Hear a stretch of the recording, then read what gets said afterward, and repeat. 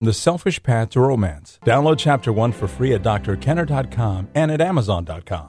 Ashley, you're having some difficulty, a personality problem you'd like to fix? Yes, ma'am. Yeah, tell me what's going on.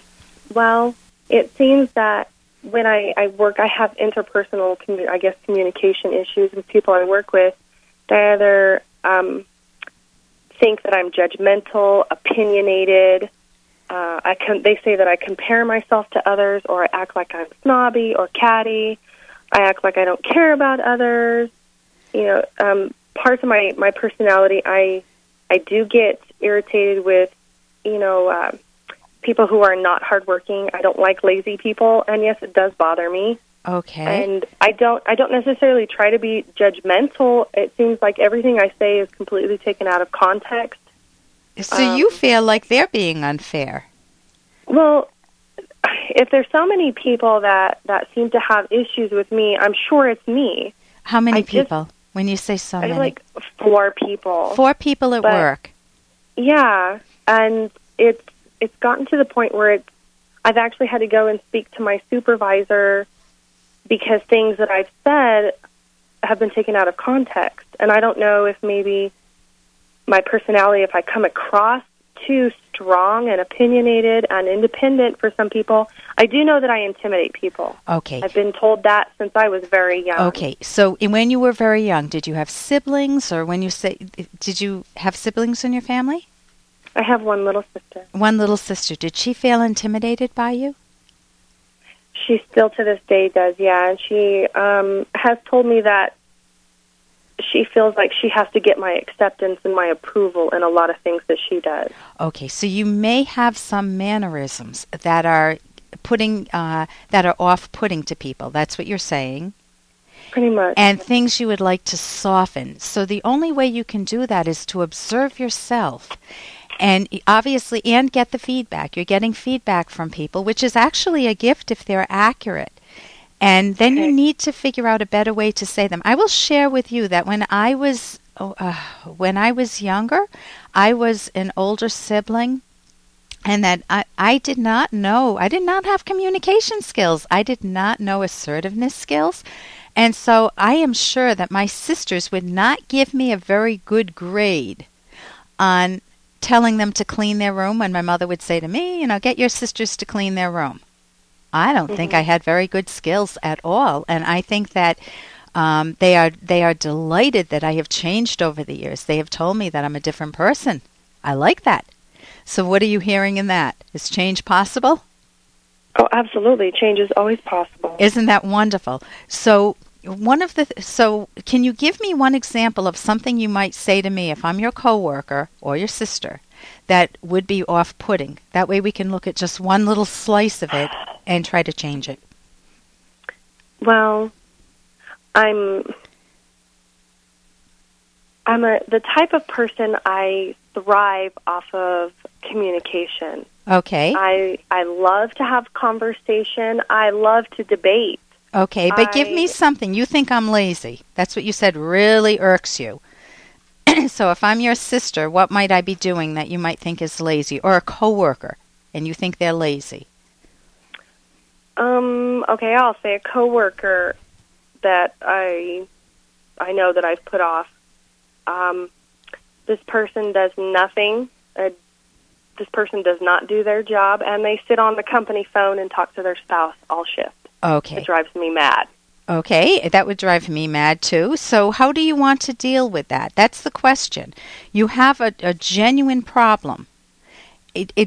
Should they be sharing some of your workload? Are you doing their workload?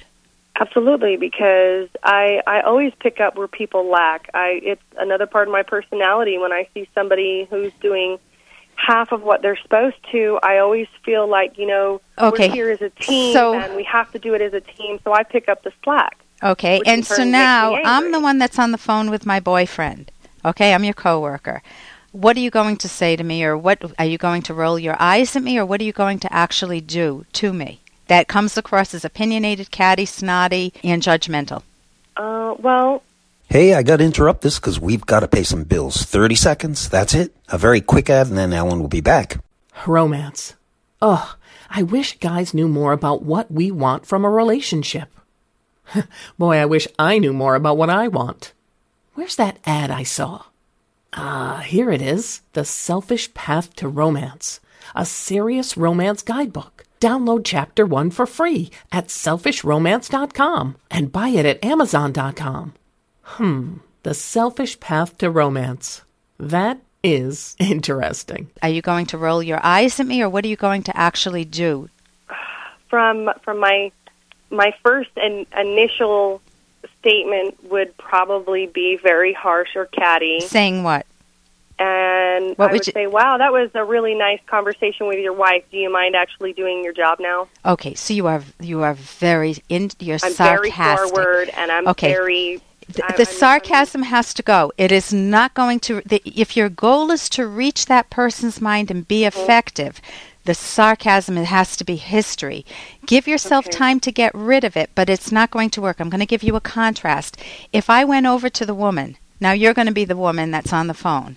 And I say, I sit here and I find myself hearing you on the phone with your boyfriend. And part of me says, well, that's nice.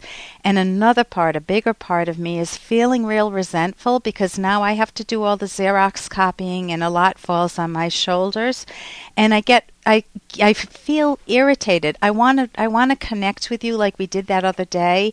That would be a much better relationship. Any suggestions?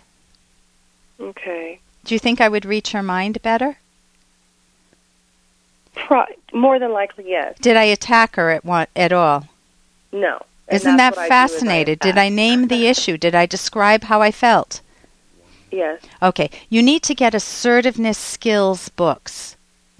Okay. You need to know. I talked about myself. I didn't say you did this, you did that. I didn't have to. Sarcasm is hidden anger. Don't hide it. Just say, I feel irritated, or I find myself swearing in my own mind. This is not good for us. Or I may not use the swearing, but, this is not good for us. I want to get along, Susan. I really want to get along with you. And so I might do something like that, Ashley. But you need what's called I language, the pronoun I. You are talking about you, yourself, how I feel, how I'm feeling irritated, I'm annoyed, I hear you on the phone. Help me out here. How can we resolve this so we can get along better? Okay? Okay. So I would look up assertiveness skills, learn I language, and learn active listening too. Thank you so much for your call, Ashley.